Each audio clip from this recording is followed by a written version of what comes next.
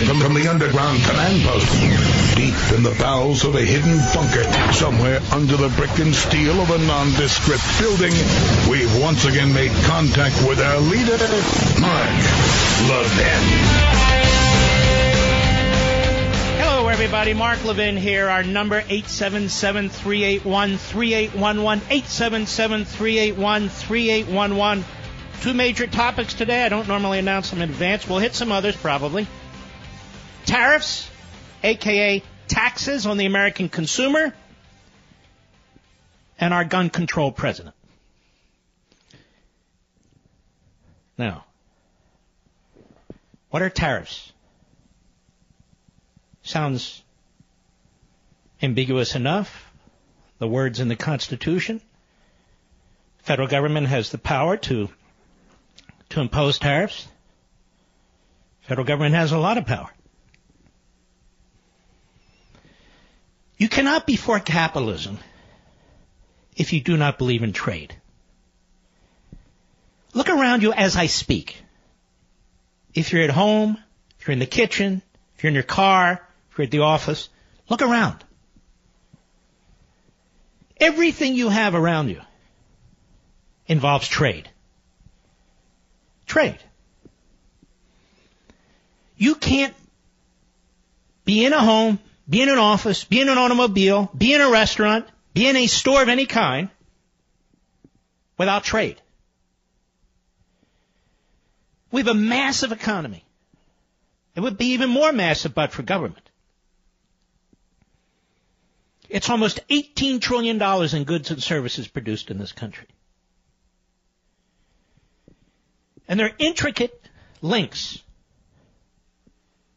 between raw material, mining, harvesting raw material,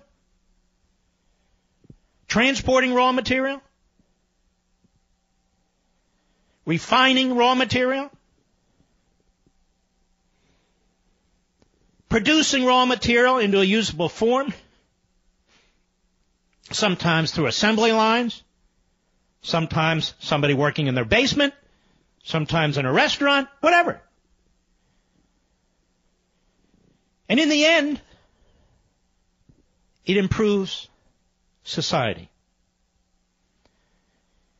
They don't have much trade in the third world. They don't have many foreign goods in the third world unless it's charity.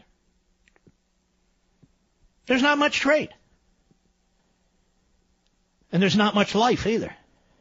There's not much happiness. There's not much to eat. There's not much to wear. You don't have a roof over your head.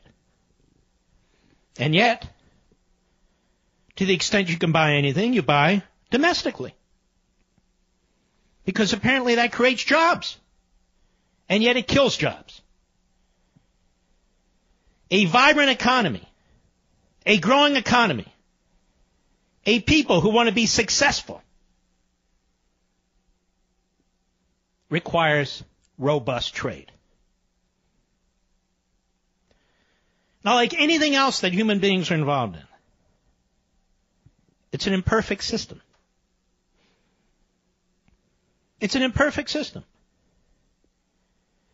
Some countries export more than they import. Some countries import more than they export. But it's not a zero-sum game. The reason we import more than we export is because the American consumer wants more. The American consumer wants more. And some of the things that the American consumer wants requires trade. It requires importation of raw material, of finished goods, whatever it is. Imagine a society that worked the other way, where the government decided, no, we need an absolutely balanced import-export sheet. We can only import as much as we export. You know what would happen in America? Industrial America would stop on a dime. We'd stop on a dime.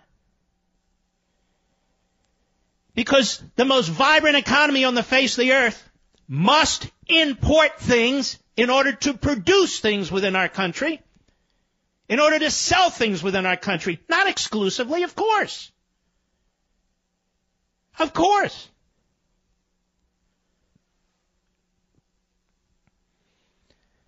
And yet, ladies and gentlemen, the president today announced massive tariffs on steel and aluminum. You know what happened after he announced that, Mr. Producer? Stock market plummeted 400 or 500 points. So the stock market lost hundreds and hundreds of billions of dollars.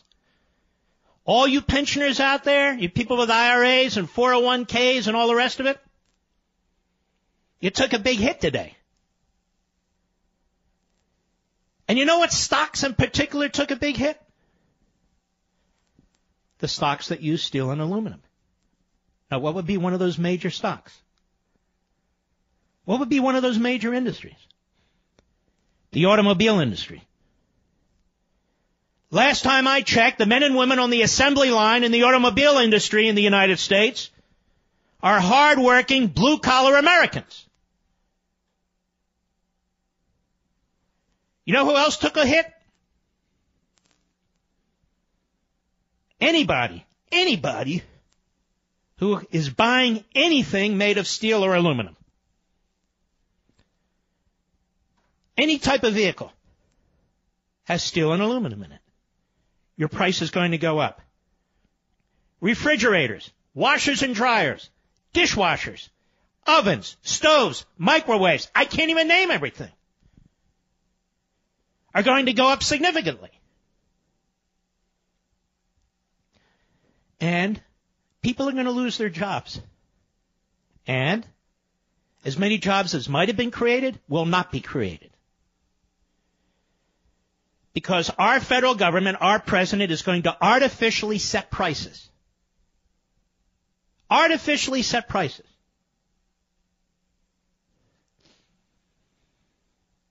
Now, what about the steel industry, you say? They're getting killed. I want you to do a little bit of your own research after this program, and I want you to Google tariffs, protectionism, steel industry.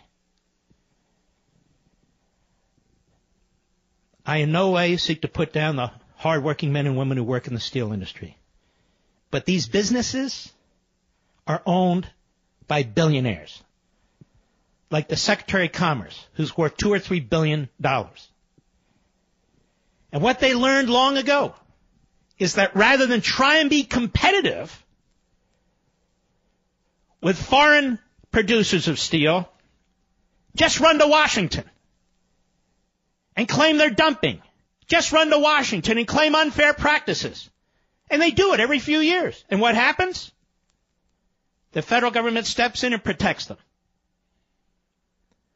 The wages in the steel industry are not competitive. I'm sorry. I know I'm the only one saying this. I know I'm not wearing my pom-poms. I'm not a rockette. I got it. I know. I'm the one. So be it. So be it. I know this doesn't help my ratings in the steel belt and other areas of the country. I know it. But I learned long ago that you and my audience, you're strong, you're smart, you can handle it.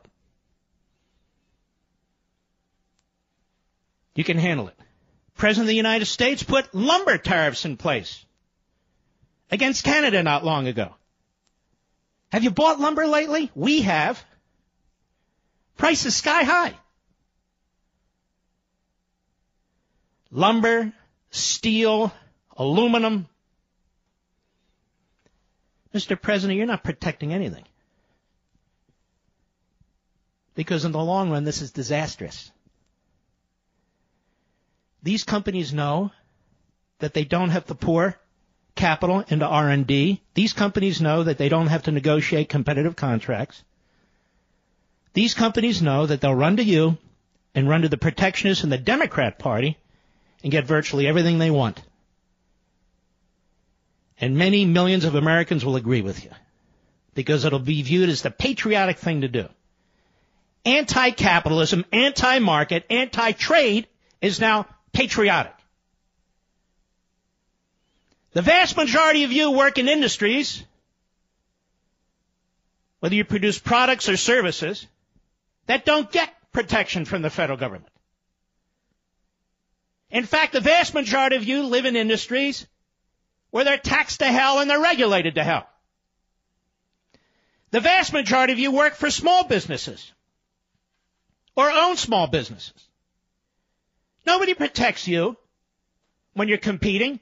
Nobody protects you when the price of lumber and steel and aluminum go up. The President of the United States has made a decision. There are some citizens who are more worthy than others. That's what he's done. But Mark, he campaigned on this. So what? Barack Obama campaigned on a lot of things too. That's not an argument. That's not an explanation. That's a cop-out. He also campaigned on deportation before he supported 1.8 million new illegal alien, quote-unquote, citizens. The president can move. He moves a lot on particular issues. He needs to hear from you. You don't want the price of goods and services going through the roof. You don't want people losing their jobs in other industries that are affected by the high cost of steel, aluminum, and lumber. What about our carpenters? What about people who take steel and take aluminum and make things out of it? What about this massive infrastructure program they want? He just drove the price through the roof for steel and aluminum. So I guess there'll be less infrastructure for $1.5 trillion. Why is the man or woman who works on the assembly line for Ford, for GM, for Chrysler, for Toyota, for BMW, for Mercedes-Benz, all which have assembly lines in the United States, why are they and their families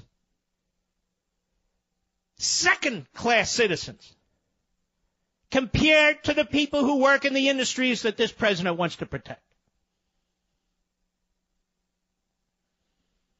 Ladies and gentlemen, we have the standard of living we have today, not because of tariffs and protectionism, because of the opposite.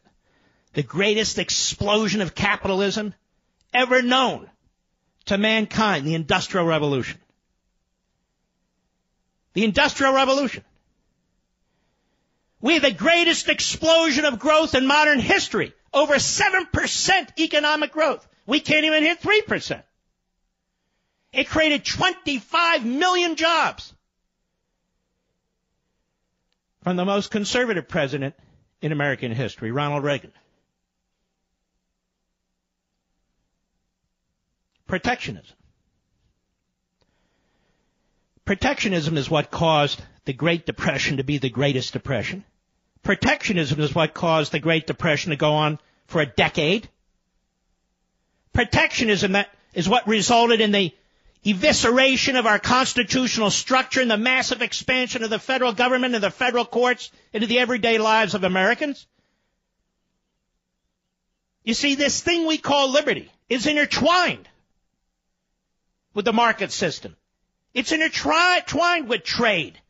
Before there were states in the United States, people traded with each other. When there were states in the United States, states traded with each other. Countries trade with each other.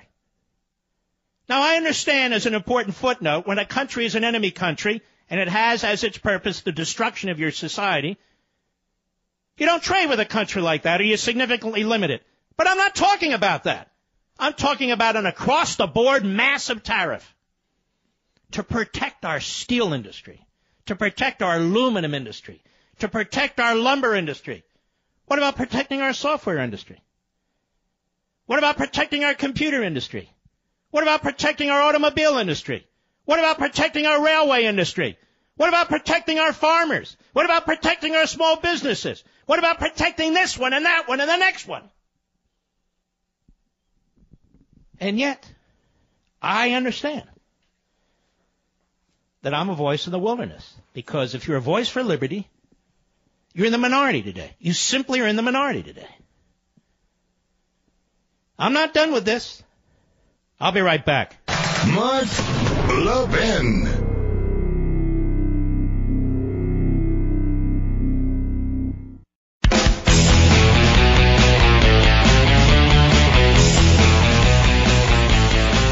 Liberty comes in many forms, ladies and gentlemen. So does justice. I don't know about you, but do you work every day and then go into a Sears, or a Lowe's, or some store, and say, I want to purchase a washing machine, and I want to make sure a certain percentage of my purchase goes to the steel industry, in addition to what you're purchasing. Certain additional percentage of purchase of my automobile goes to the steel industry. And the men and women who become very rich running them, like our current Secretary of Commerce. Is that what you do? Or do you try and get the cheapest price you can? How is it that the market works in every other field? Every other field. Computers, software, computer chips, iPhones, televisions, automobiles, dishwashers, refrigerators, paper clips, paper, pencils, pens. Competition in the market work in every other area. Every other area. Except about 6, where we're told, for national security reasons, look, we can't just have market system, we got to have a fair system. Capitalism is the only fair system. To force you and me to subsidize the decisions that are made by steel companies is outrageous. Any more than we would be asked to subsidize decisions that are made by Apple Computer or Microsoft or Walmart or anybody else. Or anybody else. You've got these so-called businessmen who swing into these steel industries and swing into these aluminum companies, and they get them for 10 cents on the dollar. And then they run to Washington, D.C., and they cry a bucket full of tears, demanding that Congress step in and protect them from competition. And they walk away like the Secretary of Commerce, worth $2 to $3 billion. That wasn't discussed today in the Oval Office, I don't believe. Was it, Wilbur Ross? I'll be right back.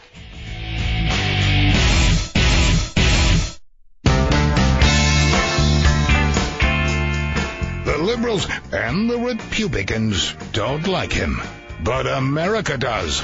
You can call Mark Levin at 877-381-3811. It's been a bad month for liberty. Been a bad month for capitalism. Been a bad month for citizenship. Now it's a bad month overall for the Second Amendment. I'm a big fan of Dr. Mark Perry. He's a brilliant economist. And he's written,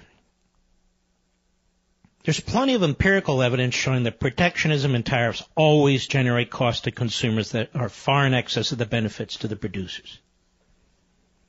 So why is protectionism being taken so seriously and given so much credibility when it's actually a job-destroying, prosperity-destroying form of economic suicide and an economic death wish?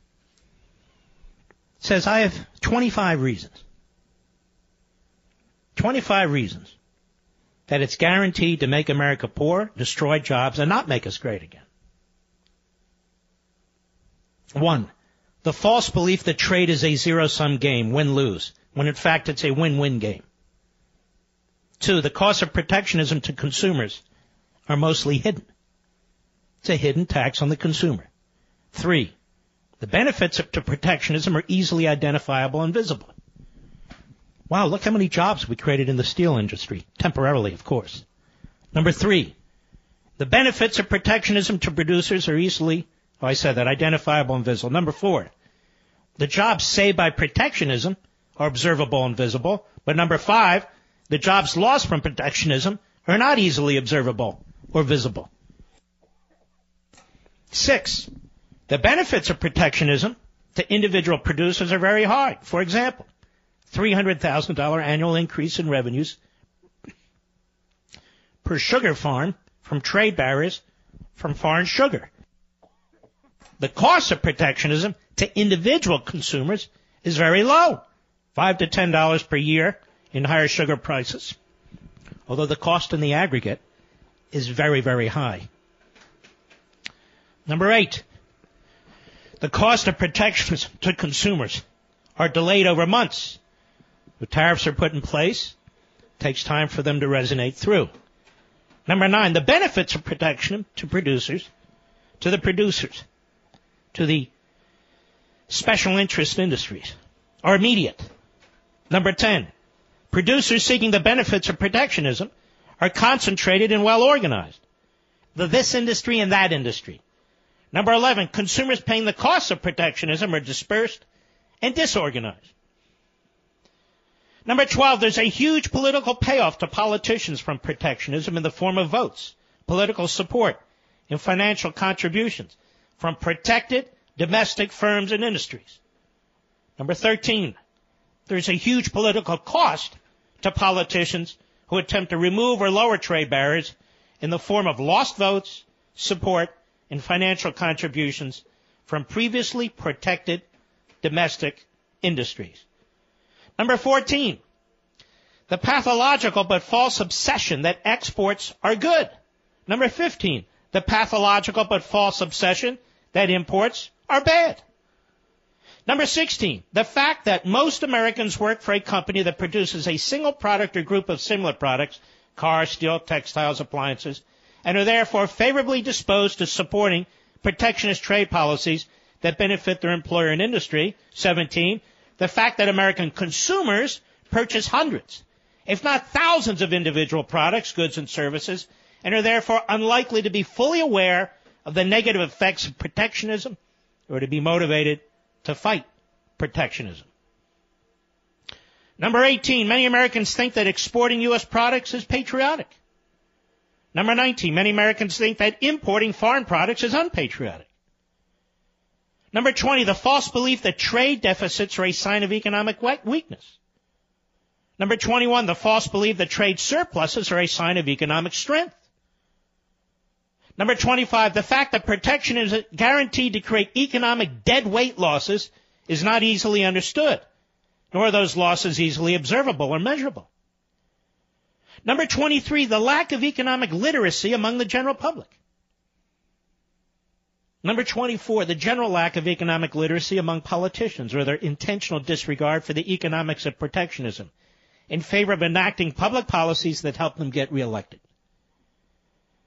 25, the failure to recognize that most imports are inputs purchased by American firms which allow them to be as competitive as possible when selling their outputs in global markets. In other words, American firms may import materials at a cheaper price so they can make a product at a cheaper price with American labor in order to sell it in America and overseas.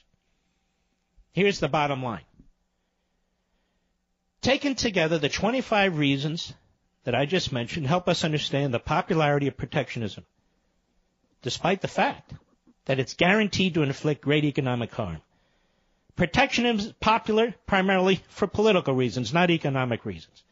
To paraphrase the great Thomas Sowell, the first lesson of international economics is that free trade makes us better off and protectionism makes us worse off. The first lesson of politics when it comes to international trade is to ignore the first lesson of international economics and impose protectionist trade policies when they further the political interests of short-sighted elected officials. When politicians can count on the economic illiteracy of the general public and their blind patriotism, well, the political payoffs from protectionism are too tempting to ignore, despite the reality that it's a form of economic suicide. And because the benefits of tariffs to producers, these specially protected industries protected by the government, that is, their jobs are saved and their industries temporarily saved against competition from like industries or other industries, they're concentrated, immediate, and visible, while the cost to consumers and the jobs lost down the line in other industries and businesses are diffused, delayed, and invisible. It's pretty easy to understand why protectionism is popular, even though the economic costs far outweigh the economic benefits. And it's therefore ultimately a form of self-inflicted economic poison. Ben in Los Angeles on the great KRLA. Go. Ben? Hi. Yes, how are you? Go right ahead, sir. Thank you very much. Real quick. The United States is the world's reserve currency. And by being the world's reserve currency, it takes a lot of responsibility and it takes a lot of restraint from the United States of America to be able to compete in a global market. Wait.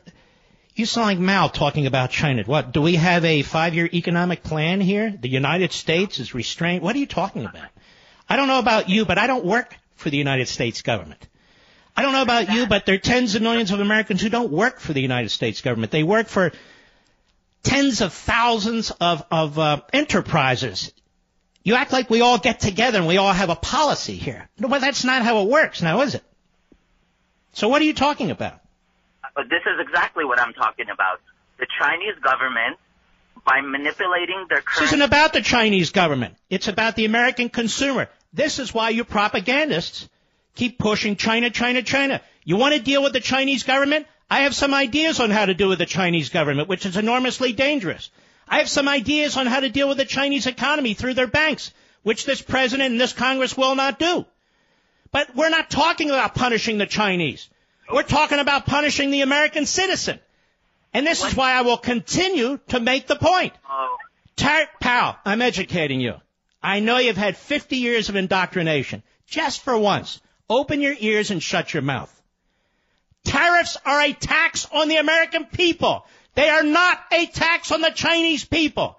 Tariffs are a tax imposed by the president and the government on Mr. and Mrs. America, on Mr. and Mrs. Blue Collar, on Mrs. and Mrs. White Collar, on small businesses, on large businesses. If you're not a preferred industry in this country that gets protection, you not only pay your own weight through taxes and regulations, you pay the weight of others.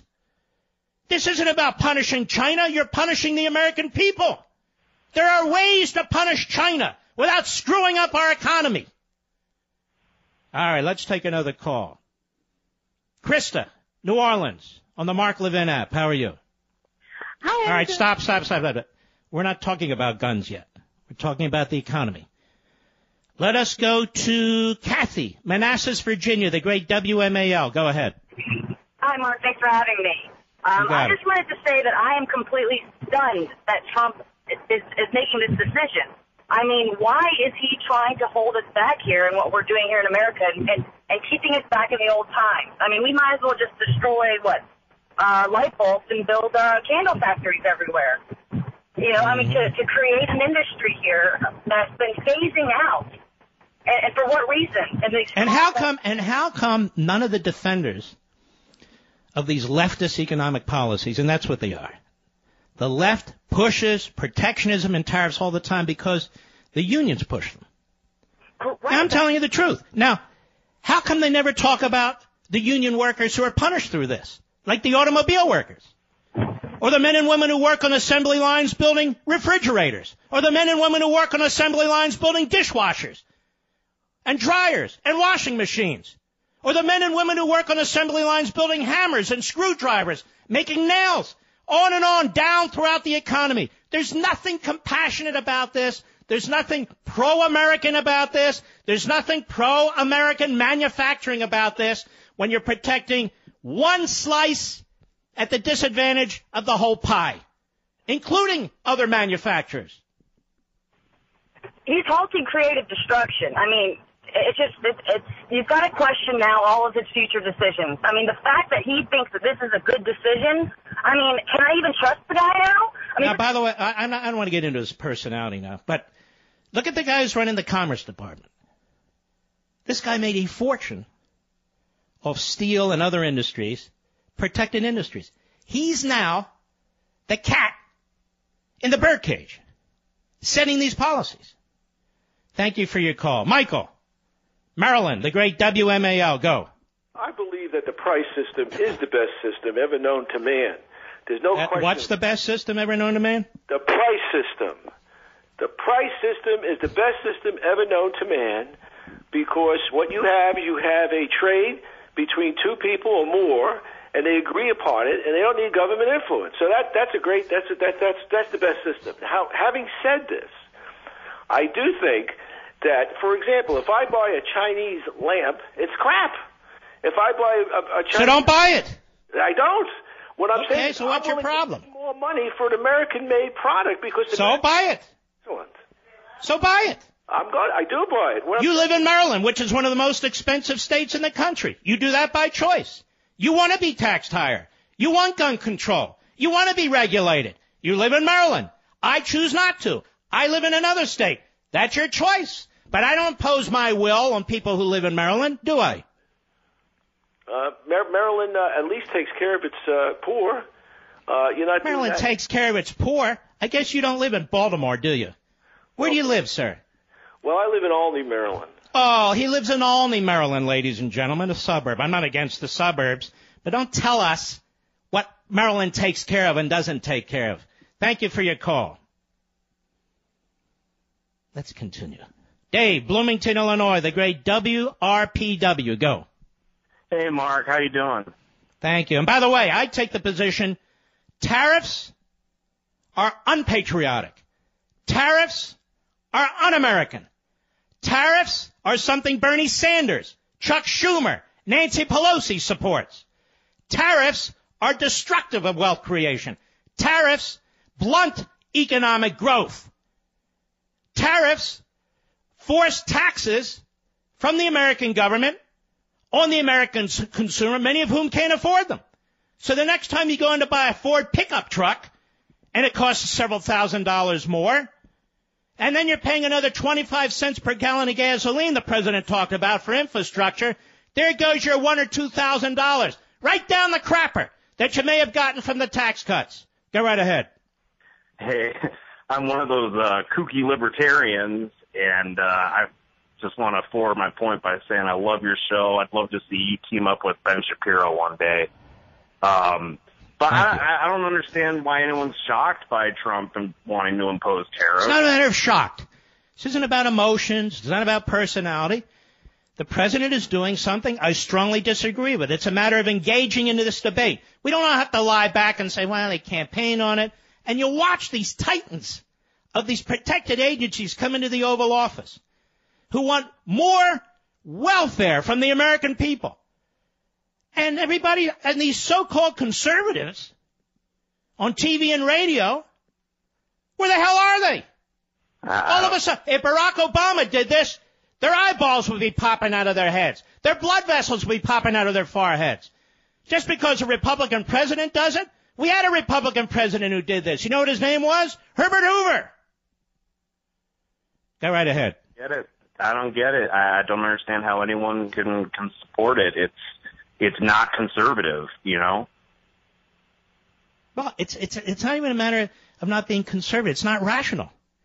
Every argument you're going to hear tonight, I told Mr. Call Screener, bring him in, is going to be wrapped up in some platitude, where the person who supports protectionism is protecting America, protecting American jobs, protecting American industries, when they're destroying all three. I'll be right back. Mark Levin.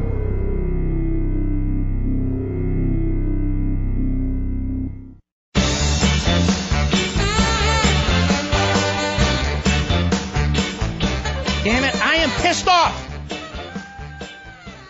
how this is wrapped in patriotism. Tell that to the janitor tonight when he wants to buy an automobile and his price goes up. Tell that to the police officer tonight and the firefighter tonight. Tell that to tens of millions of Americans. Don't worry. It's patriotic what the government's doing. Since when is socialism patriotic? How easily do we surrender our liberty based on what politician is in office? It's outrageous. Absolutely outrageous. Let me ask you a question. Do you know tonight, as I speak, what steps these steel barons have taken to make their industries more competitive? What steps have they taken? I don't even know. Or the aluminum industry? On what basis are these industries receiving special treatment where we, the people, have to subsidize them? Remember TARP? When George Bush couldn't wait to subsidize the big banks. Did you support that? I opposed that. We shouldn't be subsidizing the banks. We shouldn't be subsidizing steel. We shouldn't be subsidizing aluminum. We shouldn't be subsidizing Amtrak. And then if you don't support it, somehow you're against the American worker. I am more for the American worker than the White House and Congress combined. Because I, like most of you, support growth policies. Policies that result in entrepreneurship. You know, hiring, every business needs great people and a better way to find them. Something better than posting your job online and just praying for the right people to see it. ZipRecruiter knew there was a smarter way, so they built a platform that finds the right job candidates for you. ZipRecruiter learns what you're looking for, identifies people with the right experience, and then invites them to apply to your jobs. These invitations have revolutionized how you find your next hire. 80% of employers who post a job on ZipRecruiter get a quality candidate through the site in just one day. Now, ZipRecruiter is how you find them. All size businesses trust ZipRecruiter. You, my listeners, can try ZipRecruiter for free. Free. Just go to ZipRecruiter.com/Levin. ZipRecruiter.com/Levin. That's ZipRecruiter.com/Levin. The smartest way to hire. I'll be right back.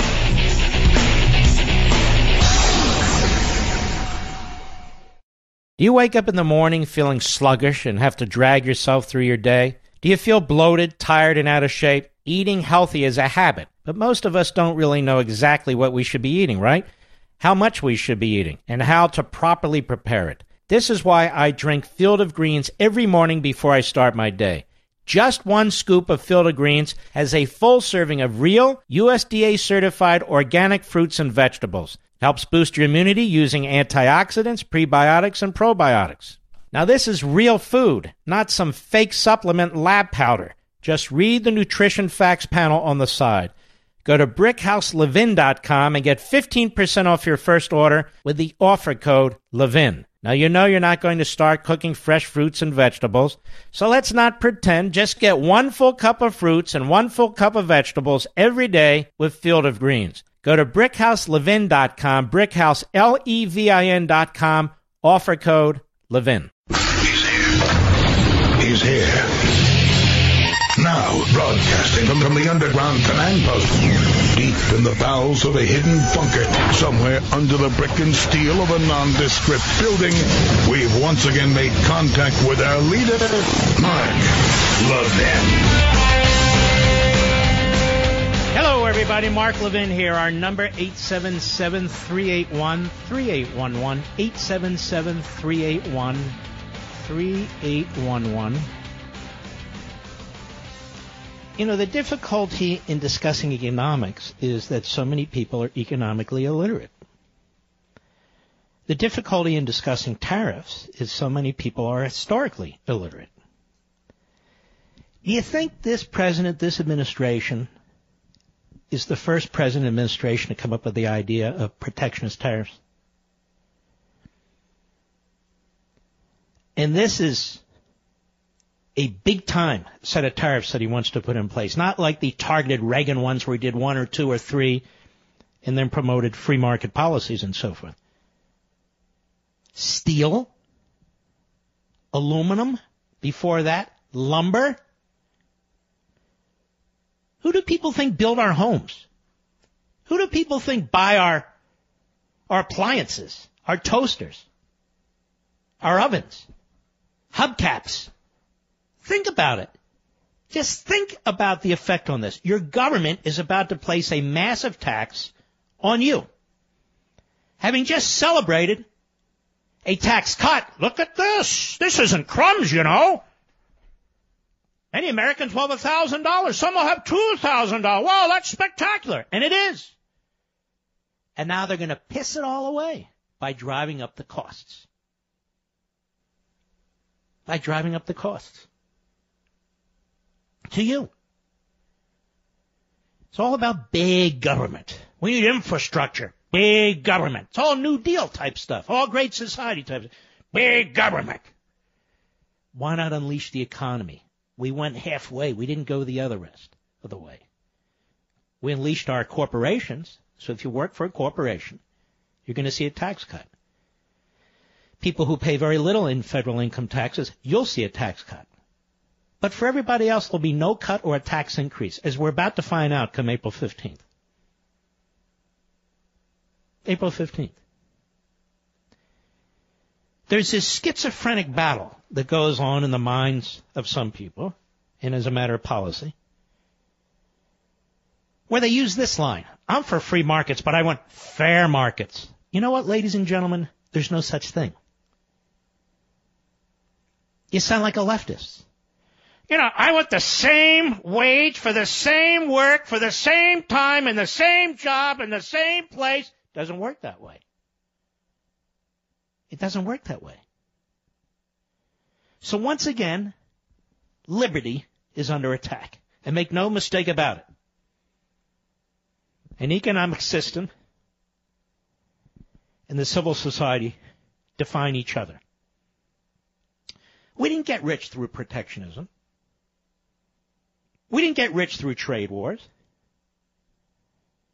We got rich through the opposite. The so-called vast middle class, to use a Marxist term, that was created in this country was created by the Industrial Revolution. By the Industrial Revolution. The greatest economic growth in modern American history was created by the most conservative free market president in modern American history. Oh, I know. The Herbert Hoover protectionist crowd, many of whom are in this administration, and their surrogates. You know, Reagan put tariffs on Harley-Davidson, the motorcycles, and on silicon chips because of the Japanese. And he did, and he was very, very reluctant about it. And he gave speech after speech after speech about free markets, and he vetoed and fought all efforts by the Democrats to push protectionist tariffs. And I've written about that. You can go back and look at the archives at Conservative Review. There's just no disputing that.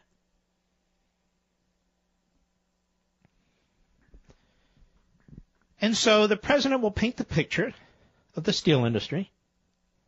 I'll paint the picture of the refrigerator industry.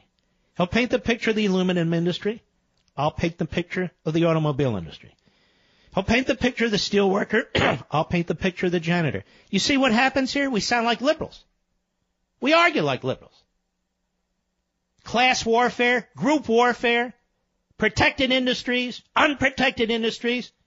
How do you become a protected industry? Well, look, steel is a national security issue. Okay, got it. So is software. What?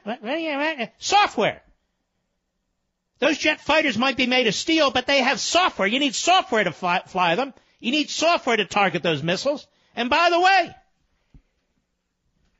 we're just massively increasing defense spending, right? Right. Well, we better, because those tanks, those rifles, those pistols, the fighter jets, the bombers, they all went up in price just now. Come next week, they're all going up in price. All of them. All of them. The market reacts to tariffs. What do? They pass on the cost to you. How many times have you heard formerly conservative people on TV and radio say, hey, look, a corporate tax is really a tax on the consumer. They just pass the tax along to you. Well, what the hell do you think a tariff is? What do you think a tariff is? We're going to increase the price of steel to protect America and the American steel industry from competition, unfair competition. So, in doing so, they create unfair competition here because certain industries now are sucking at the public you-know-what, and certain industries are choking at the public you-know-what. The automobile industry is an industry that employs hundreds of thousands of people in this country. It will be negatively affected. If you're waiting to buy an automobile, I think you made a mistake. Or you better go in this weekend. Because the price of your automobile is going to go up so you can subsidize another industry. And so this is what we do now. Subsidize banks. Under George W. Bush, subsidize steel and lumber and aluminum under Donald Trump. By the way, last time I checked, both Republicans. Both Republicans. And then they wrap themselves in patriotism. You know what? This is so pro-American. No, it's not. It's un-American. You want to withhold technology from a foreign power because they'll use it against us? Fine. You want to withhold steel from a foreign power because they'll use it against us? Fine. You want to withhold aluminum from a foreign power because they'll use it against us? Fine. But when you punish the American people while pretending to protect the American people, it's unacceptable. Then you'll have these clowns wrapping themselves in nationalism. This will make America great again. How will it make America great again when the vast majority of America is subsidizing a little tiny speck of America? Doesn't make America great again. Well, we need a steel industry in this country. Well, we need all kinds of industries in this country, ladies and gentlemen. And the way you have a vibrant steel industry is to have a vibrant steel industry. Well, how can we when the prices are undercut? Well, we have no idea if they're using R&D, capital investment, all kinds of efficiencies of management. But I can guarantee you that when they're subsidized, they don't even have to look at that. Do they? Do they? And we've done this before. Oh, I know, I'm upsetting many of you, but many of you understand exactly what I'm saying because you understand liberty and you understand capitalism. Look at this, our balance of trade is way out of whack. You'll hear the president and his surrogates talk about this all the time. You'll hear leftists talk about this.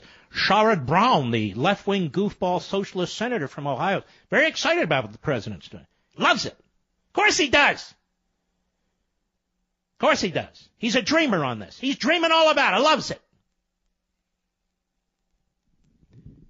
What is this balance of trade stuff? I've never even understood this. For every dollar that comes in, a dollar goes out. For every dollar that goes out, a dollar has to come in. I don't even understand that. What if we choose, just as an example, to make it simple.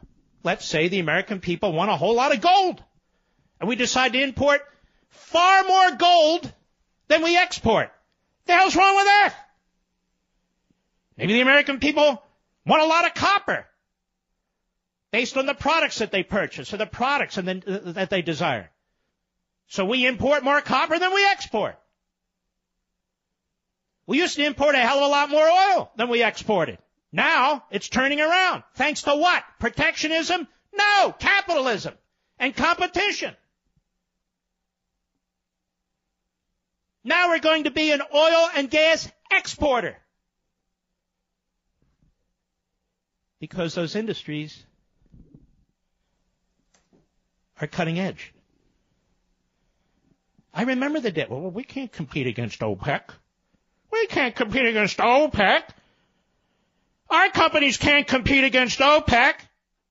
They just kicked OPEC's ass. Now, how did they do that? Technological advances, price efficiencies, competition, capitalism, investment, R&D. The Arabs have nothing over us. The Chinese have nothing over us. And I am sick and tired of this sad sack story. Oh, woe is me. We Americans can't produce. We Americans are so stupid. Oh, we Americans, only if they think they, oh, we Americans. What are you talking about? Why are there some industries that are more vibrant, more vigorous, more profitable than others? Because you've made that decision. That's why. You've made that decision. And most of these industries aren't subsidized. What will the next invention be? What will the next product be? What will the next raw material be? We don't know. That's the whole point. And the more you stunt economic competition, the less economic growth and progress you'll have, the less wealth creation you'll have. It's not hard to control prices. It's not hard to control costs. Governments do that all over the world. And the people are sucking on tree limbs and eating cockroaches. But it's patriotic, don't you know? What are you, selfish? You will find that most of the arguments being made for this could be made by Bernie Sanders or the late George McGovern or most union bosses or by Sherrod Brown, Nancy Pelosi, by Chuck Schumer, by Paul Krugman, and all the other leftist political hacks that you're familiar with. It takes more understanding, takes more thinking, takes more processing to figure out why this is a disaster. You won't feel it right away, but you will feel it. The economy will not grow as much as it could have, but you'll have more inflation. Massive deficit spending. That's what we have. Nobody cares about the debt. Nobody deals with the annual deficit. Now we're going to drive up the cost of steel and aluminum and lumber. Drive up the costs. And then labor, because the cost of a truck, the cost of a house, the cost of everything's going up. Labor, we, the people, workers, you're going to want more money to cover your costs. And then you get into an inflation cycle. Mark my words on this. 2, 3, 4 years down the road, Mr. Producer, put a marker on this show. I know all the blowhards out there. I told you, and I was the first to tell you. I'm taking a stand on this now. I'm defending liberty. I'm defending capitalism. I'm defending Americanism. I'm defending the American entrepreneur. I'm defending the American worker. I'm defending the American worker, whether he's a janitor or a barber, whether he's building ships or airplanes, or whether he's working in a small business or starting a small business. I'll be right back. Mark Levin.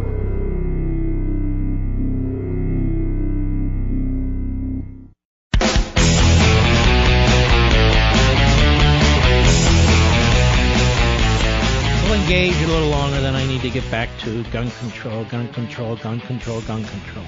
Natalie, Dallas, Texas, the great WBAP. Go. Hi, Mark. What an honor to talk to you. I'm a long-time listener, first-time caller, and I just wanted to mention, to validate your point, the Smoot-Hawley Tariff Act of 1930, which was passed under Hoover's administration that you alluded to, was a tariff on agriculture imports, and it decimated American farmers and was, if not one of the major causes of the Great Depression. Now listen, it took a recession, and you're quite right, took a recession, drove it into a depression. And people forget, Natalie, that George W. Bush put tariffs in place. And the EU and other countries responded with tariffs on our agricultural industry. They're not going to sit still for this. This is going to have consequences, and people think this is patriotic. It's not patriotic. It's imbecilic. Yeah, and then during Roosevelt's administration, they kept trying to tinker with all these other policy decisions to try to help farmers when all they had to do was repeal that law, and that would have done the most good, more than anything. All right, my friend. I appreciate your call. Excellent. See, she knows a little history, economics. And so, makes sense. Eugene, Santa Maria, California. How are you listening to us, sir? Mark, I first want to tell you. How are you listening to us? I like your passion. Hold on. How are you listening to us? I'm listening to you on KSMA here in Santa Maria, California. Beautiful, Reagan beautiful. Country. Okay? Thank you. Yep. Mark, I like what you're doing. I've been listening to you for years, okay? And I'm not calling your program to be down on you at all. But I'm uniquely qualified, having gone to school both in Europe, in Germany, as well as here in the United States, and educated in California at one of the premier schools. I've done business in over 50 nations, and one of the guys responsible for creating the global economy was China. Close to 40 years ago. Oh, you're the guy who did it. Mark. Come on, pal. Get serious.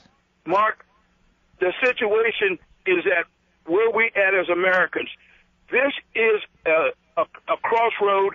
of determining who's going to rule the world. You either lead or be led. Sir, the crossroad over who leads the world is to put the military where it belongs in the South China Sea and the East China Sea and to attack the Chinese banks. I've never understood this idea. The way that we get to the Chinese is to tax the American people. Well, Mark, the real, what it's called duties when you have to pay for the import of products. Sir, call it whatever you want. You're still paying duties. These are tariffs on top of duties. I don't know. Have you ever imported anything? I've imported things. You know, you have to pay a tax on it. You still pay a tax on it. You pay a tax on every damn thing that comes into the country. This is a tariff on top of a duty. You understand the difference? Absolutely. But, Mark, let me tell you, when Bill Clinton was in the White House, Hillary Clinton, who was a member, a partner in a Rose law firm. All right, we'll be right back.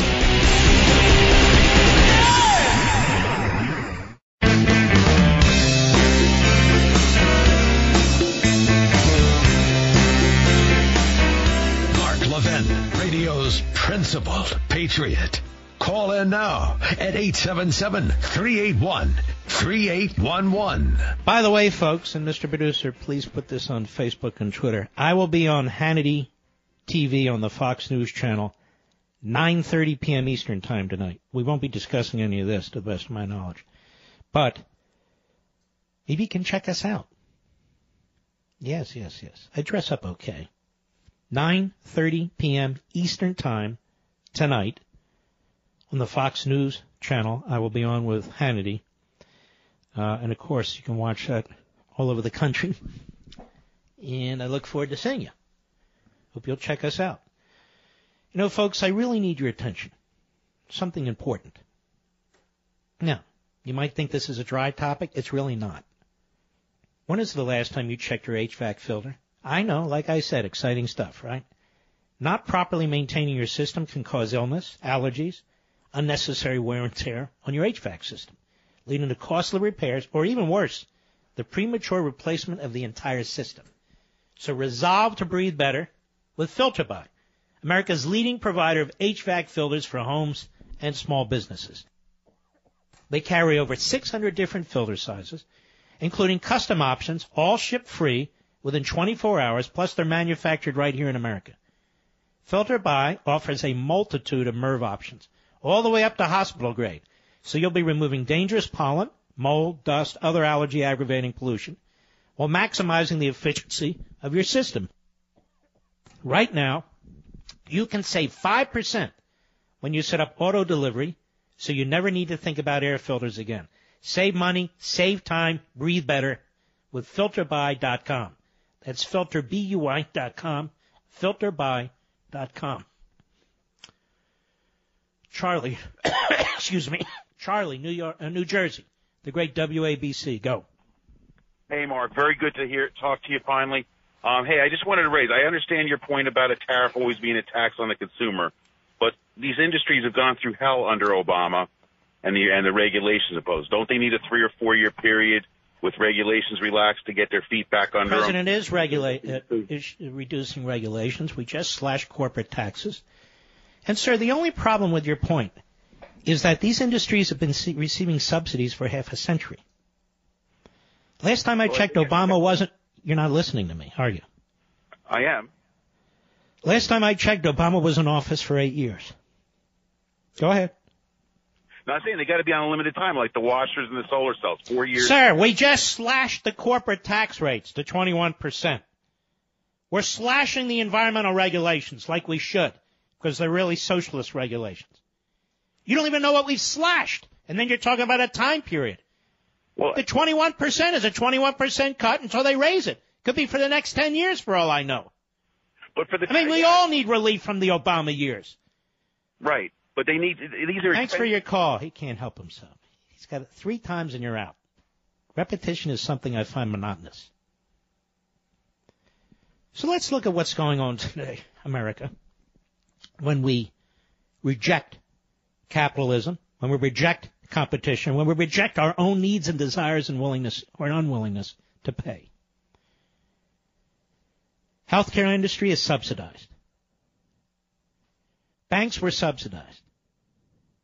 Steel, subsidized. Aluminum, subsidized. Lumber, subsidized. 21%. Just slash the corporate tax rate from 35 to 21%. And many individuals, you don't hear this except from me, are going to see their taxes go up because the Republicans in Congress and the president said, well, we got to make up that money somewhere. So we'll slam these guys on their interest rate cuts, on their sales, their property tax, and their state income tax deductions. So the individual taxpayers, many of us, are subsidizing the 21% corporate tax rate, according to Paul Ryan himself. So we're subsidizing all this stuff. It's time to stop it. Because the vast majority of us, in our businesses, in our workplace, are not subsidized. All these big industries running to Washington, D.C. with cup in hand.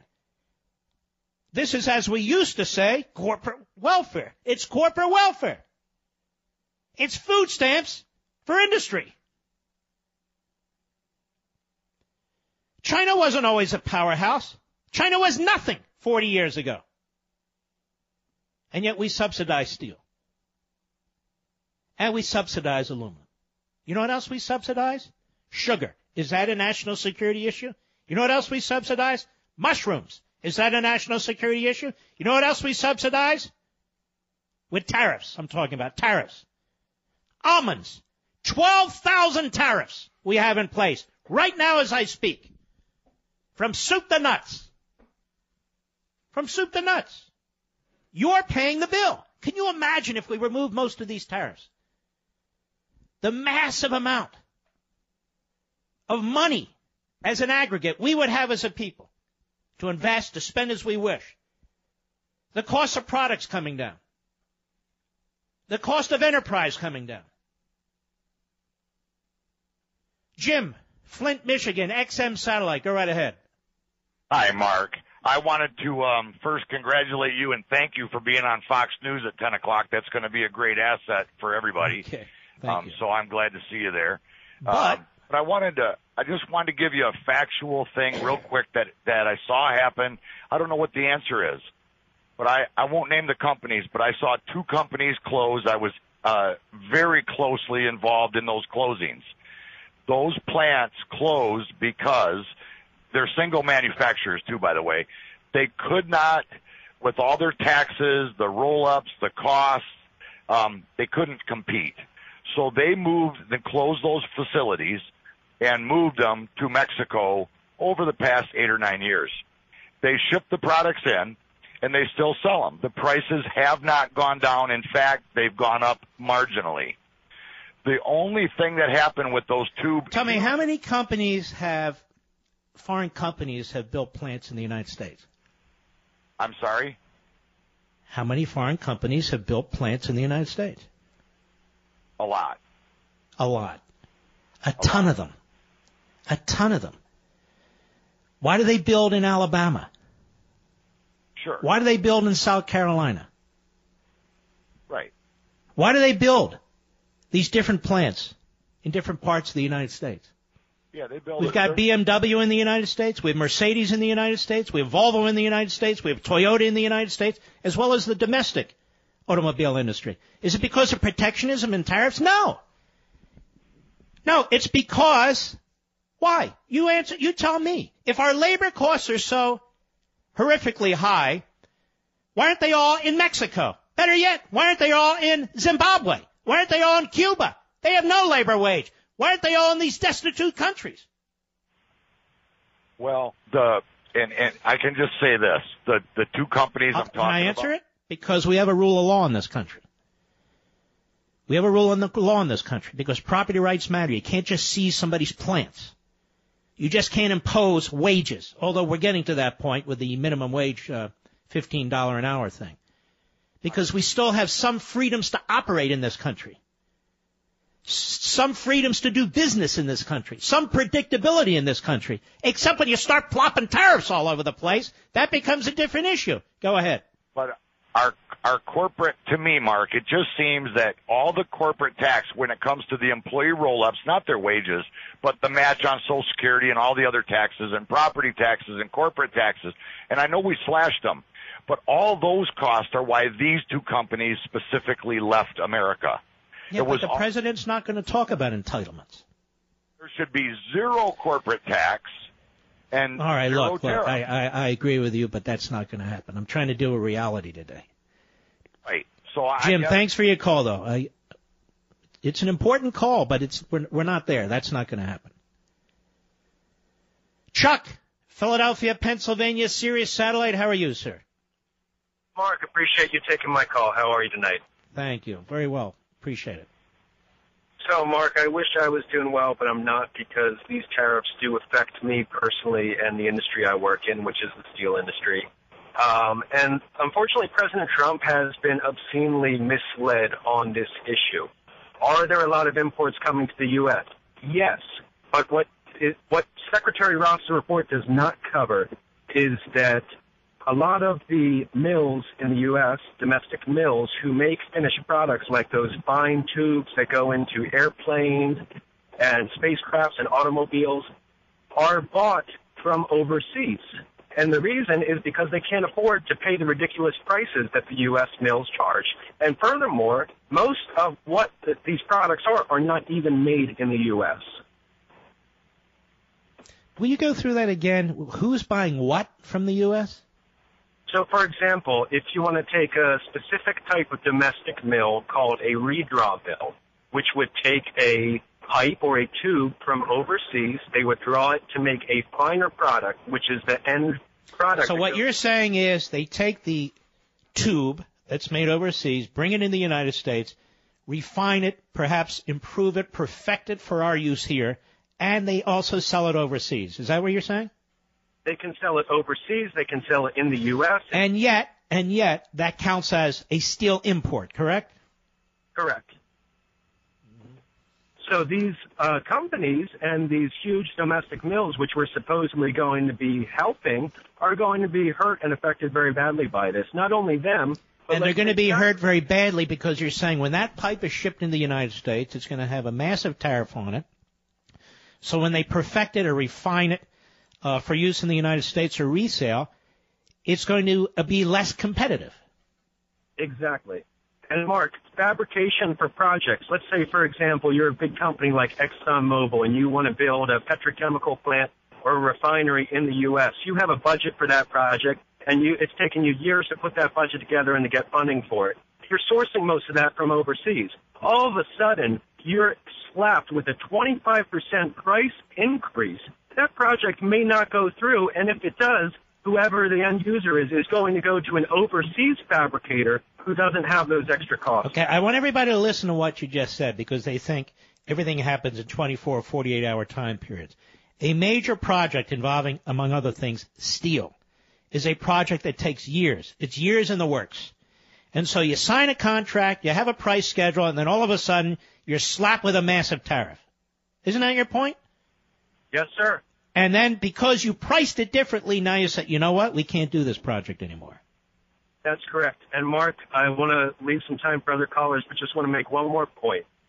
So today, when President Trump met with all the steel executives, Nucor, AK Steel, on and on, U.S. Steel, do you know they all complain that, oh, we're getting smacked so hard, we can't compete with overseas companies. Yeah, because they're not competitive and they can't make the product as efficiently. But do you know how much money Nucor made in 2017? Public company, you can check their balance sheet.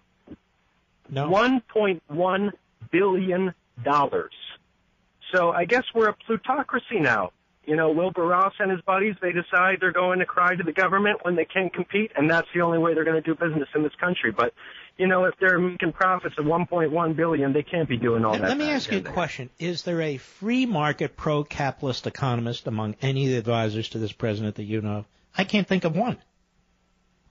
Perhaps Gary Cohn. He seems to be the only one. No, he's not. He's a Goldman Sachs big government type.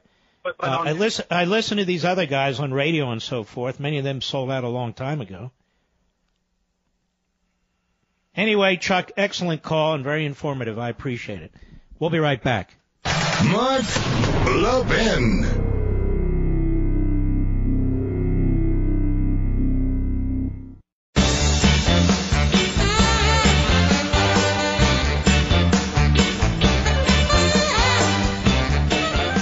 Dollar Shave Club. If the first thing that pops into your head is an amazing, affordable shave, this will blow your mind.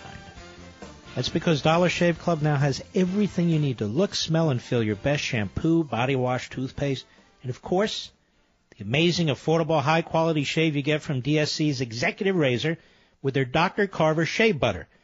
Now, you need to experience it. Another must-have experience is how they deliver everything to you. That means no more trips to the store, wandering the aisles, hunting for razors, shampoo, toothpaste, only then having to pay at the cashier, scanning and bagging your own stuff. For a mind-blowing experience, join Dollar Shave Club today. And for just $5 with free shipping, you'll get the 6-blade Executive Razor, plus trial sizes of shave butter and body cleanser. Then keep the blades, coming for a few bucks more a month. Get yours at dollarshaveclub.com/Mark. That's dollarshaveclub.com/Mark. dollarshaveclub.com/Mark. John, Colorado Springs, Colorado, the great KVOR. Go.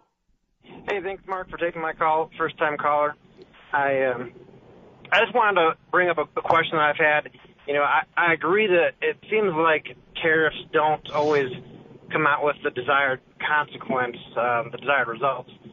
But I'm wondering, is Trump trying to take on an illegitimate trade partner in China in a way without doing it directly and without treating them as they are, as a country that is... Well, we're taking on Canada, we're taking on Mexico, we're taking on China, we're taking on the European Union, we're taking on everybody. And, you know, that might sound tough, it might sound cool, but in the end, sir, you will be affected directly. No country's going to sit by and tolerate this. I acknowledge. And one more time, I want to say, if your concern is China as it is mine, this is patsy. This is nonsense. You want to deal with China, sir? You deal with them directly. You don't punish the American people. You go after their banks. You go after their banks, their whole economy collapses. You want to deal with China, sir? You put a fleet in the South China Sea where they're building fake islands and militarizing them. You want to deal with China, sir?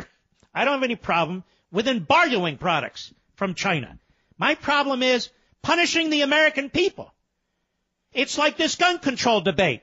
Punishing the American people for what that nut job did in Florida. And this seems to be a trend now.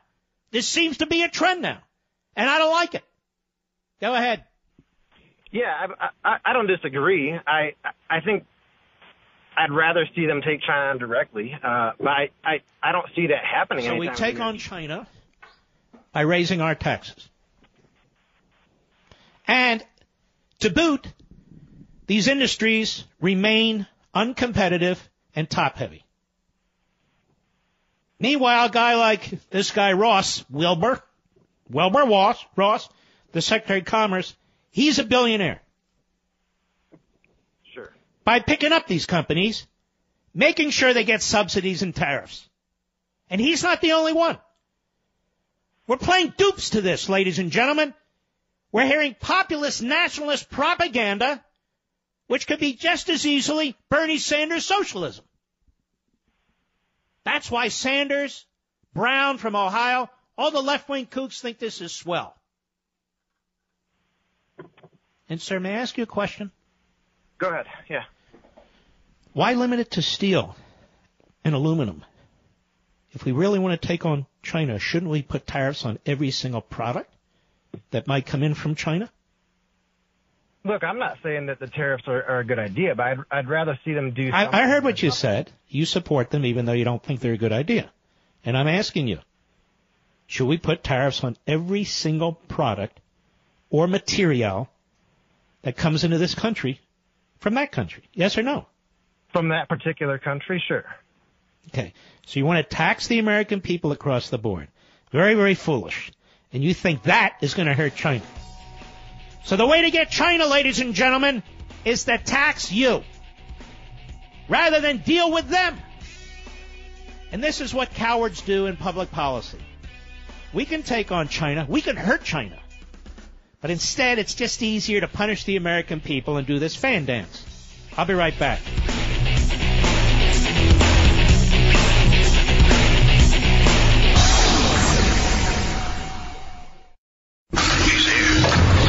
He's here. Now, broadcasting from the underground command post, deep in the bowels of a hidden bunker, somewhere under the brick and steel of a nondescript building, we've once again made contact with our leader, Mark Levin. Hello, everybody. Mark Levin here. Our number, 877-381-3811, 877-381-3811. Now, we move into a new and exciting area, ladies and gentlemen. Back to the Second Amendment. Back to the Second Amendment. You know, one of the things that really gets me down from time to time, in order to persuade our fellow citizens to a point of view, we need statesmen who make the case. So, for instance, when it came to amnesty for 1.8 million dreamers, 11 million illegal aliens all told, 11 million. People will say, see, I told you that'll never happen. See, Trump is being strategic. See this. See, I don't view the world and my principles and events through Trump or any other politician. That's not how my head works. That's not how my mind works, and it's not how your mind should work either. Whether it's Trump or Bush or Reagan, whatever. I don't define what's going on or define what I believe through the mind of another human being, particularly a president. What bothers me is everything shouldn't be and is not tactical and strategic and dealing. You've got to make the case to the American people. Right now we're making the case to the American people for amnesty. We're making the case to the American people for Bernie Sanders, Herbert Hoover type protectionist tariffs. And now we're making the case to the American people that the NRA is a hideous organization, and that the Second Amendment is a killing amendment. And it's bipartisan. It's bipartisan. All these lost opportunities. How do you expect to win elections? How do you expect to build your base, excite the base that exists, and expand your base if you don't make the case for ideas? Instead, you're always talking tactically and strategically, and the president's doing this for this, and I told you he wouldn't do that. What does that have to do with anything? Nothing. Unless you seek to abandon your basic belief system and principles, which I choose not to do now, I chose not to do yesterday, and I won't do tomorrow. Here's the president on the Bill of Rights, which includes the Second Amendment. And by the way, the president didn't run on gun control any more than he ran on amnesty. People say, well, he ran on tariffs, like they're not allowed to object to it anyway. Yeah, but he didn't run on amnesty, and he didn't run on gun control, and he's doing that too. Cut one, go. The focus is to literally give families and give local law enforcement additional tools if an individual is reported to be a potential danger to themselves or others. Allow due process so that no one's rights are trampled, but the ability to go to court, obtain an order, and then collect not only the firearms, but any weapons in the possession of that individual. Or might take the firearms first and then go to court, because that's another system, because a lot of times by the time you go to court, it takes so long to go to court to get the due process procedures. I like taking the guns early, like in this crazy man's case that just took place in Florida. He had a lot of firearms. They saw everything. To go to court would have taken a long time. So you could do exactly what you're saying, but take the guns first, go through due process second. Wow. You know what due process after the fact is, Mr. Producer?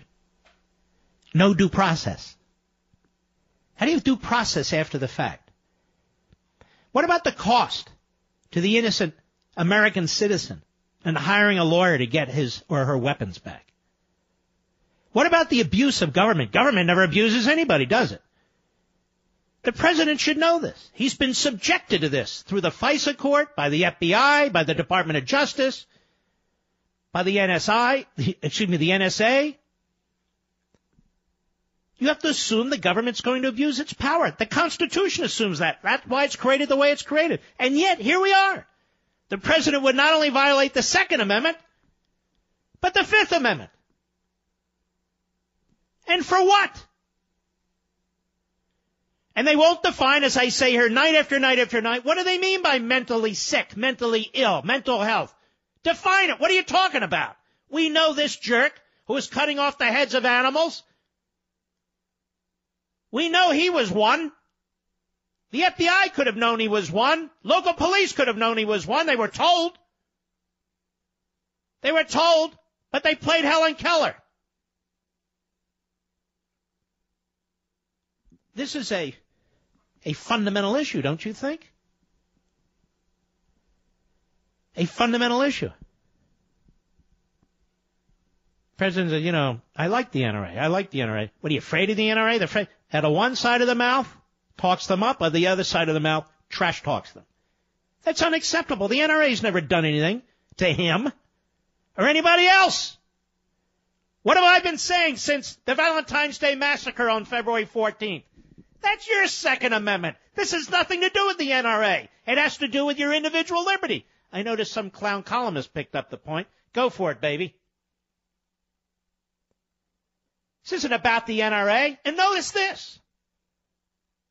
Notice this. The Republicans and the president never talk about the NEA and the AFT, the two big monopolistic teachers unions, both of whom have told their members and have told the public, no, we don't want any teachers armed in our schools. You don't hear the NEA being trashed. You don't hear the AFT being trashed, but the NRA's being trashed. Since when did the President of the United States become the biggest gun controller in the nation? It's sad to watch this. It's very upsetting to me. Very upsetting to me. Cut 2, go. You have to do something about the mentally ill not being able to buy a gun. Now stop. The mentally ill shouldn't be able to buy guns? What does that mean? I'll ask it again. Somebody who had a tough time in their life, maybe they lost their job, maybe they were divorced, maybe they lost a loved one, they got depressed, they got some help, they got some meds, they got some counseling. Can that person buy a gun? Can that person buy a gun? We had callers in here who had drugs when they were younger, teenagers or older teenagers for attention deficit. Can that person buy a gun? What are we talking about here? There's millions and millions of Americans who, no fault of their own, have mental issues. That do not mean they are craved, wannabe mass murderers. And I have to be honest, I am sick and tired of us stereotyping these people. I'm sick and tired of it. Like we stereotype Americans who are 18, 19, 20 years old like they're more apt to slaughter people than somebody who's 34 or 64 years old. The evidence doesn't show that. There's no evidence, no statistics to support that. None. None. So now we stereotype 18, 19, and 20-year-olds. 18, 19, and 20-year-olds. All right, cut 2, go. I mean, they have so many checks and balances that you could be mentally ill and it takes you 6 months before you can prohibit them. So we have to do something. No. Let me help out on this. Almost every state and locality have laws in place. If you threaten somebody's life or you threaten to commit acts of terrorism and so forth, and the threats can be determined as quite serious, law enforcement does have power, especially in Florida under the Baker Act. Go ahead and Google the Baker Act. You keep hearing that phrase thrown around out there. They can temporarily detain somebody, get them help, and try and figure out what's going on. Baker Act was not used in the case of the mass murderer subhuman in Florida. The ball was dropped. Like it was dropped by the FBI. Like it was dropped by the Sheriff's Department. I happen to agree that when the court stepped in the 1970s and let seriously mentally ill people who'd been adjudicated as dangers to the community and dangers to themselves, that when the courts let them out for the most part, it created a huge problem, a huge homeless problem, among other things.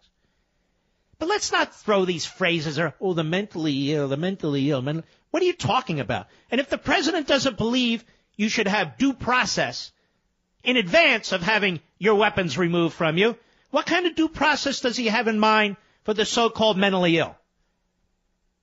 I don't know. He doesn't say. Nobody says. His administration doesn't say. What are they talking about? What are they talking about? Go ahead. Number one, you can take the guns away immediately from people that you can adjudge easily are mentally ill, like this guy. You know, the police saw that he was a problem. They didn't take any guns away. Now, that could have been policing. I think they should have taken them away anyway, whether they had the right or not. But I don't even know what that means.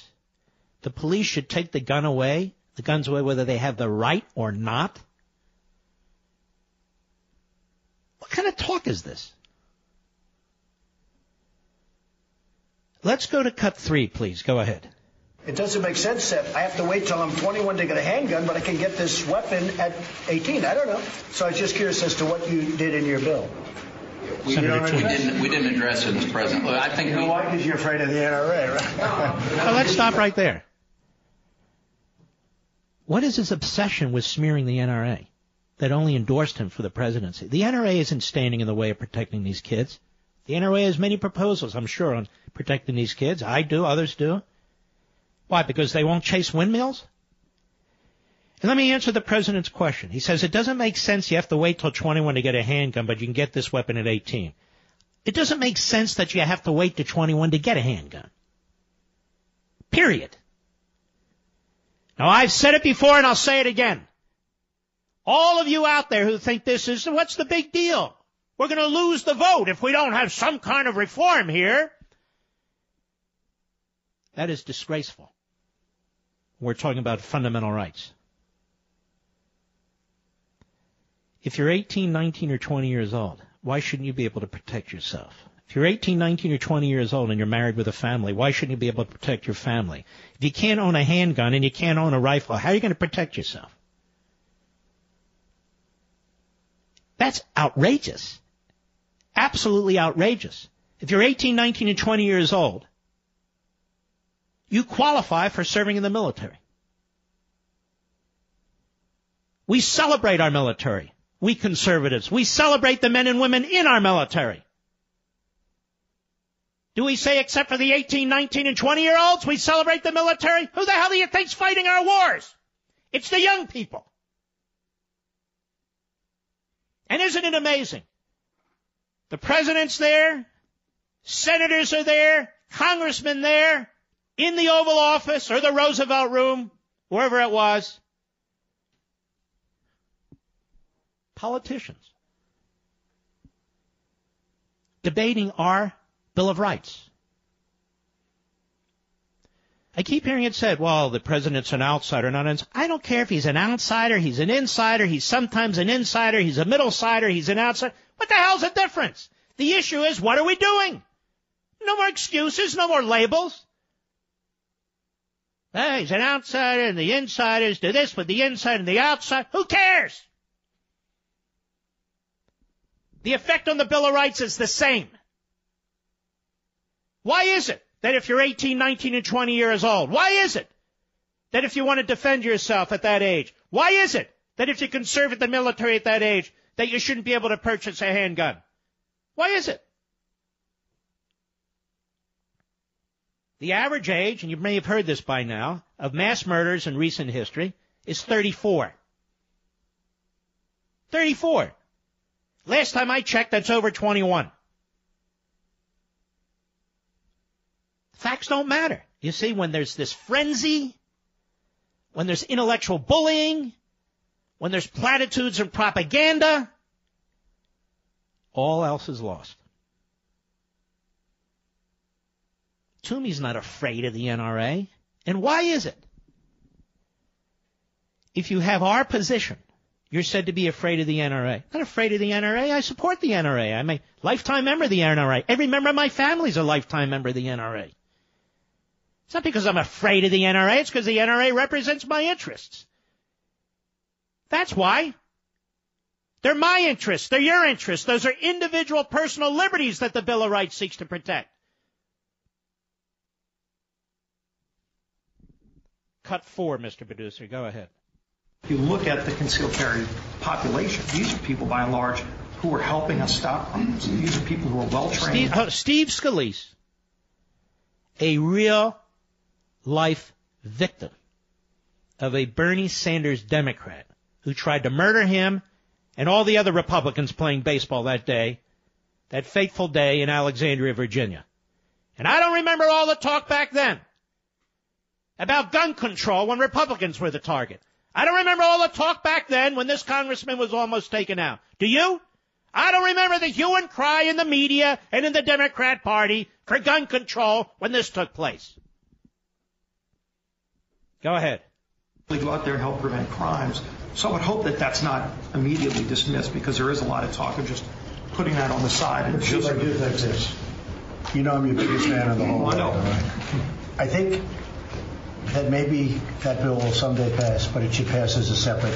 If you're going to put concealed carry between states into this bill, we're talking about a whole new ballgame. So the president has moved from allowing concealed carry between the states, interstate commerce clause, that sort of thing, to taking it completely off the table, undermining completely a Republican Bill of Rights agenda item, and embracing Feinstein, Schumer, and all the rest of the gun grabbers and gun controllers. I'll be right back.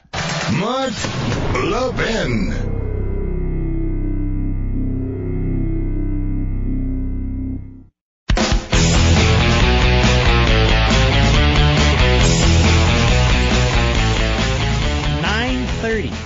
Nine thirty p.m. Eastern Time. Now, if you want to be particular, 9:32 p.m. Eastern Time, I believe. Which, by my calculation, is 6:30 p.m. Pacific Time. I will be on the Fox News channel with Sean Hannity. So I think we'll have a good time together. I will bolt from the bunker, the radio bunker. I will bolt over to the Levin TV Ronald Reagan studio bunker to do the Fox program with Sean Hannity. By the way, I want to thank all the shows for inviting me on, Fox and Friends and Waters World and all. It's just not possible for me to do all the shows. Judge, I want to thank you too. But we're going to try and do more and more of them because of popular demand. By the way, you know who our guest is on Sunday, 10 p.m. on our second show? A full hour, soup to nuts, like you've never seen the discussion before with Chairman Devin Nunes of the House Intelligence Committee. And we're going to walk through it. I'm going to walk through it as only I can. He is a superb individual. We're going to take our time and explain the whole situation. That's the benefit of having a full hour with a guest like that. But don't forget, 1 hour from now, I'll be on Hannity on Fox. We'll be right back.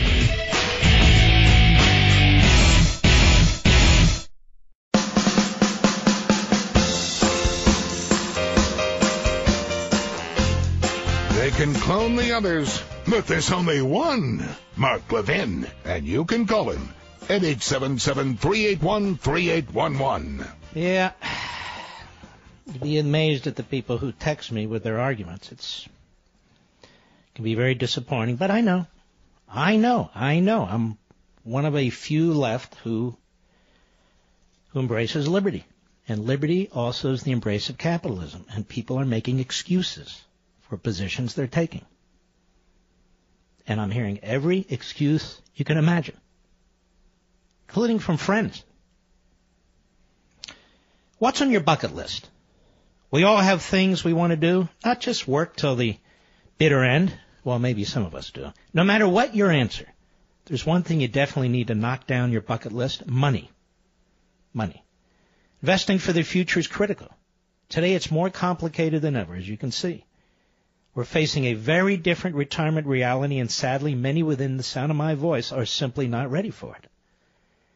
Even though we're living with financial uncertainty and geopolitical instability, doesn't mean we can't plan a proper retirement, one that includes all of us enjoying our bucket list. It is possible to live the retirement lifestyle you've dreamed about, the retirement you deserve.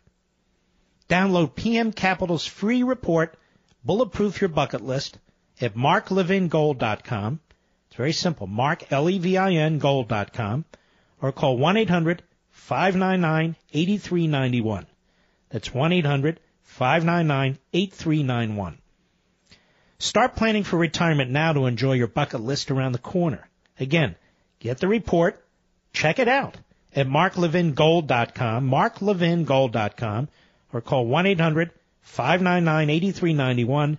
That's 1-800-599-8391. Let me tell you something else. When I talk about something like gold, I don't just talk about it, I do it. I diversify. I don't know what's around the corner with inflation or deflation.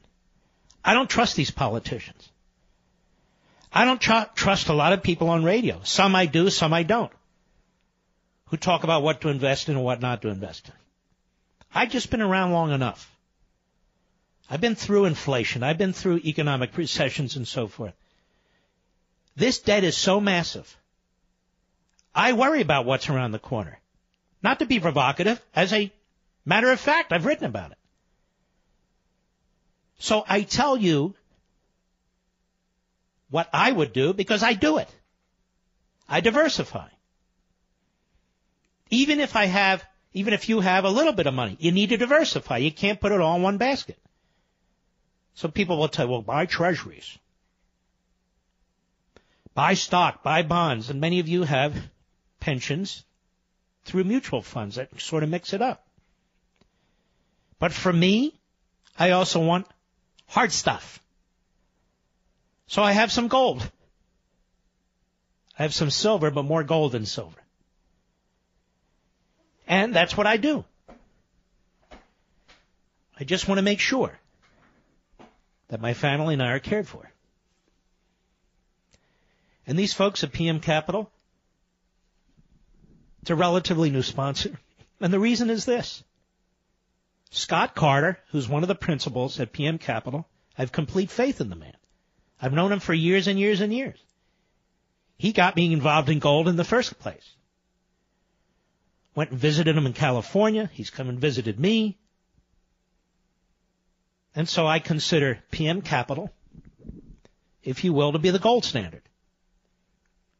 So I hope you'll check them out. 1-800-599-8391. Or just go to marklevingold.com. All right. Let's see if my call screen... Of course not. It's gone. Mr. Producer, what do you have there? The great KSGF, the Show Me State, John in Missouri. Go ahead. Mark, always a pleasure. How are you doing? Good, thank you. You know, I'm outraged like you are today. I turn on the radio after I see the stock market tumbling, and I feel like we're back in the days when Barack Obama would do something, and it would be anti-capitalism, it would be anti-American. And then you talk about the Second Amendment, and I feel like Donald Trump, who I've supported and I believe is doing a great job, as you have, but we're critical where criticism is due, is bending. And it kind of reminds me during the campaign, if you think back and remember Robert B. Reich when he talked about Ted Cruz. Yep. He basically said, we're not afraid of Donald Trump. We can bend him, we can move him, and we're not afraid of him. We're afraid of a constitutionalist like Ted Cruz, but not Donald Trump. And I'm scared as hell because I feel like Donald Trump's starting to bend in some very fundamental ways. Well, you need to make your voice heard because maybe he can bend the other way. Exactly. And what you said, we need to move, I agree. We need to move the president. And I'd ask your advice, does that start at the local level, representative? Well, yeah, listen, you're a big guy. You know what to do. You got to contact your members of Congress and even the White House. All right, my friend, appreciate your call. Now is not the time to be silent. What am I doing? Oh, I think I'm back. think I'm back on. No, still don't have it. Connor in California, the great KRLA. Go. Hey, Mark. First-time caller. I'm 24 years old. I just wanted to give some insight on the steel and aluminum tariff. So I work for an American company. It's a privately owned company. It's been around for over 100 years. We make refrigerated semi-trailers and dry van trailers, and we buy our aluminum raw. So this tariff will actually have a negative effect on our company. And, in fact, China, most of what it exports in terms of metal is a finished good. So it won't even have the desired effect on China. Mm-hmm. By the way, the Japanese stock market is down 2.5%. You know, it's morning over there.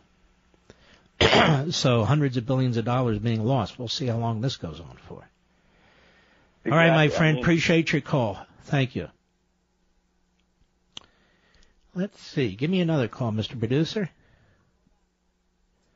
The great WCOA, Dan in Alabama. Go ahead. Boy, that WCOA has a massive reach, by the way. Go ahead. Yes, sir. I'm an engineer, and I've worked in steel, either built steel mills or aluminum mills all my life, and now I'm helping to operate one. And first of all, if they're survived in the United States, they're very efficient. You'll have 700 workers making 1 million tons a year versus if you're overseas in Asia, you might have 5,000 or 6,000 people making 1 million tons a year. Those people will get paid $1 a day, and they get a meal if they show up for work. There's no OSHA. There's no hard hats. Sir, so do you think the steel industry is the only industry where overseas the people are paid less? No, you're absolutely correct. It's happening in fibers. It's happening in aluminum. It happens. Right. So what would you have us do? I'm sorry. What would I have? So what would you have us do? Well, I would have to say that if you're not going to trade fair. Nobody trades fair, sir. We have 12,000 tariffs. If you want to ship sugar into this country, good luck. If you want to ship mushrooms into this country, good luck. If you want to ship, you're not going to listen to me, and I don't care. I'm going to continue to talk. If you want to ship almonds into this country, good luck. We have 12,000 tariffs in place. We don't play fair either. It's called capitalism, the market system. Now, if governments want to subsidize their businesses, that's fine. We just lowered our tax rates for corporations to 21% from 35%. We were told that would be the magic bullet. And the president and others have praised it. Look at this. Apple's coming back, $350 billion investment. Exxon's coming back, $100 billion investment. All this money flowing back into the United States. And I still have to hear these sob stories. That's because of taxes. What's because of taxes? Well, what do you think companies do with their money? Think they have a Friday, let's burn our cash day? They reinvest it. They hire people. The president has said so. Otherwise, why do it? Why? Sir, steel companies have been subsidized for 50 years. Under Democrats, under Republicans. Before there was a powerful China, now there's a powerful China. Why is that, sir? Oh, you're asking me a question why that is? Is because they're not playing fair. They don't pay it's their because some fair. of you guys, in your labor contracts, you shake down these companies and you'll strike these companies. Why don't you mention that to the American people? Isn't that true? I have no idea what you just said. Yeah, of course you don't. But I do. Thank you for your no yelling. He knows exactly what I'm saying. It's not just that somebody overseas may earn nothing. It's that our wage rates are out of sync because of tariffs. This is another thing. That's why I oppose subsidies on fuel using wheat and corn. What's that all about? Those are subsidies to farmers. That's what they are. That's exactly what they are. Ethanol. We don't need ethanol. Particularly now. Look at our production. And yet, there they are. Why are we subsidizing sugar? I don't know. Why are we subsidizing mushrooms? I don't know, but I'm sick of the whole damn thing. And then if you object, you get callers like this guy. Well, you know, the people overseas, they're earning $1 an hour. But they're earning $1 an hour at everything they're doing. So I guess all of our companies should be quasi-public. So we should abandon capitalism. Now, the fact of the matter is, ladies and gentlemen, the reason why you want to put a company in the United States and not China is because of our Constitution. Because we're supposed to have limits on the federal government. So that a guy like Xi can't claim he's going to be dictator for life. He can't start nationalizing industries. He doesn't start imprisoning managers and executives in companies. They don't start interfering with their business activities. They don't take 51% of the company. There's a lot of reasons to have a company in the United States, even though you may pay more in wages. Again, it's called freedom. And it's called the rule of law. You and I, we don't live to subsidize other people. Now, you want to take out the crying towel? What if somebody wanted to buy a refrigerator and now they can't? What if somebody wanted to buy a pickup truck and now they can't? I mean, for work.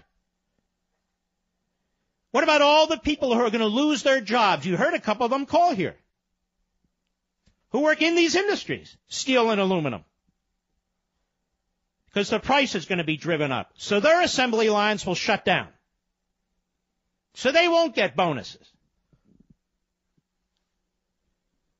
I'm not going to be browbeaten into this. And my friends, stop texting me with your nonsense. I don't really care. I've studied this issue all my life. All my life. You know, like many of you, my ancestors came here without a penny. All they wanted was freedom. That's all they wanted. They never received a penny in government subsidies. They never argued for tariffs. They just worked and worked and worked and worked. My great-grandparents. My parents never worked for the government. My parents never worked for a major corporation. My parents had very small businesses. You know. Camp and a day school they created with their own hands and their own minds. They didn't belong to any groups.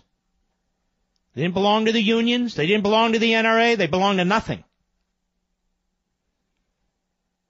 And then they sold it all for a very modest amount of money because they were tired. And they opened a small shop outside of Philadelphia. Some months we didn't have a lot of money. We always made do. Other months were better. And they never really told us, but I knew which months were good and which months were not good. They didn't demand that the store across the street be punished because, you know, it was a difficult time that week or that month or anything like that. They didn't demand tariffs. They didn't demand subsidies. They didn't want food stamps. They didn't want anything. They just worked. And they were proud Americans, and they are proud Americans, because they believe in freedom. And I'm sick and tired of all of it. Oh, the government shutdown. What will they do? What will the employees of the government do? Oh, the steel mills and the aluminum factories. What will they do? What will they do? They'll do just fine. They will do just fine.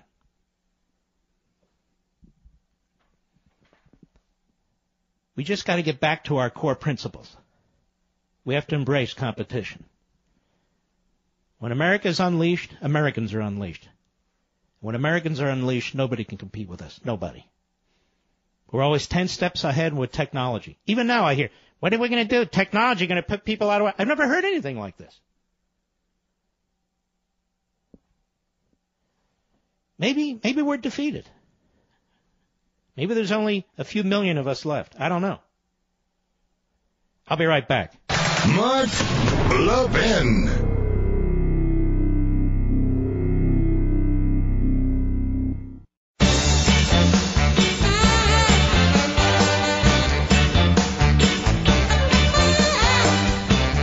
This is breaking from Reuters. And by the way, you'll be hearing this day in and day out. Just in from Reuters. Toyota says U.S. tariffs on steel and aluminum will raise costs Therefore, prices of cars and trucks sold in the United States. Yeah, because corporations pass these costs on. You know that. So you're going to be very patriotic and you're going to pay a lot more for everything. Right? There's absolutely no reason to leave yourself completely vulnerable to cybercrime. You lock your doors at night, right? Look, cyber thieves can steal way more than what's in your house. I've partnered with My ID Care to bring you a different kind of identity theft protection that offers best-in-class protection from thieves who could clean out your bank account or use your personal info for tax or medical fraud. My ID Care has covered Fortune 500 companies for years. They asked me to let you know that their service is now available to individuals and families too. Credit freezes won't help you with tax fraud or other types of ID theft. Nothing can keep you totally safe. But My ID Care covers you for 9 types of identity theft. And get this, their CEO, Tom Kelly, is so committed to your protection that he provides a 100% identity recovery guarantee if you do fall victim or your money back. Now that is a big deal. Learn more and get 15% off at myidcare.com. Make sure you use my name, promo code Mark, or call the number they set up just for you, my listeners. This is actually an exclusive toll-free number for you. 866-334-3084. That's 866-334-3084. myidcare.com with promo code Mark, or call 866-334-3084. 866-334-3084. All right, Rich, I lost your list too. What do you got there? Greg in New York City, the great WABC. Go.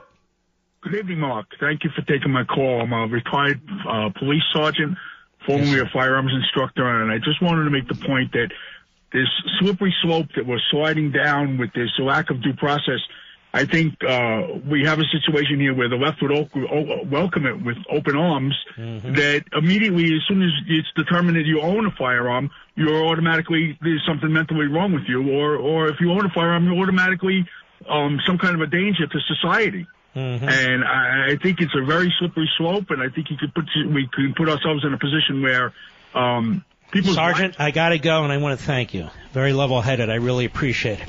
Ladies and gentlemen, I'll see you on Hannity in 30 minutes. 30 minutes on Fox. We salute our armed forces, police officers, firefighters, and emergency personnel. I got to get out of here. I got to scram. See you in 30 minutes. God bless.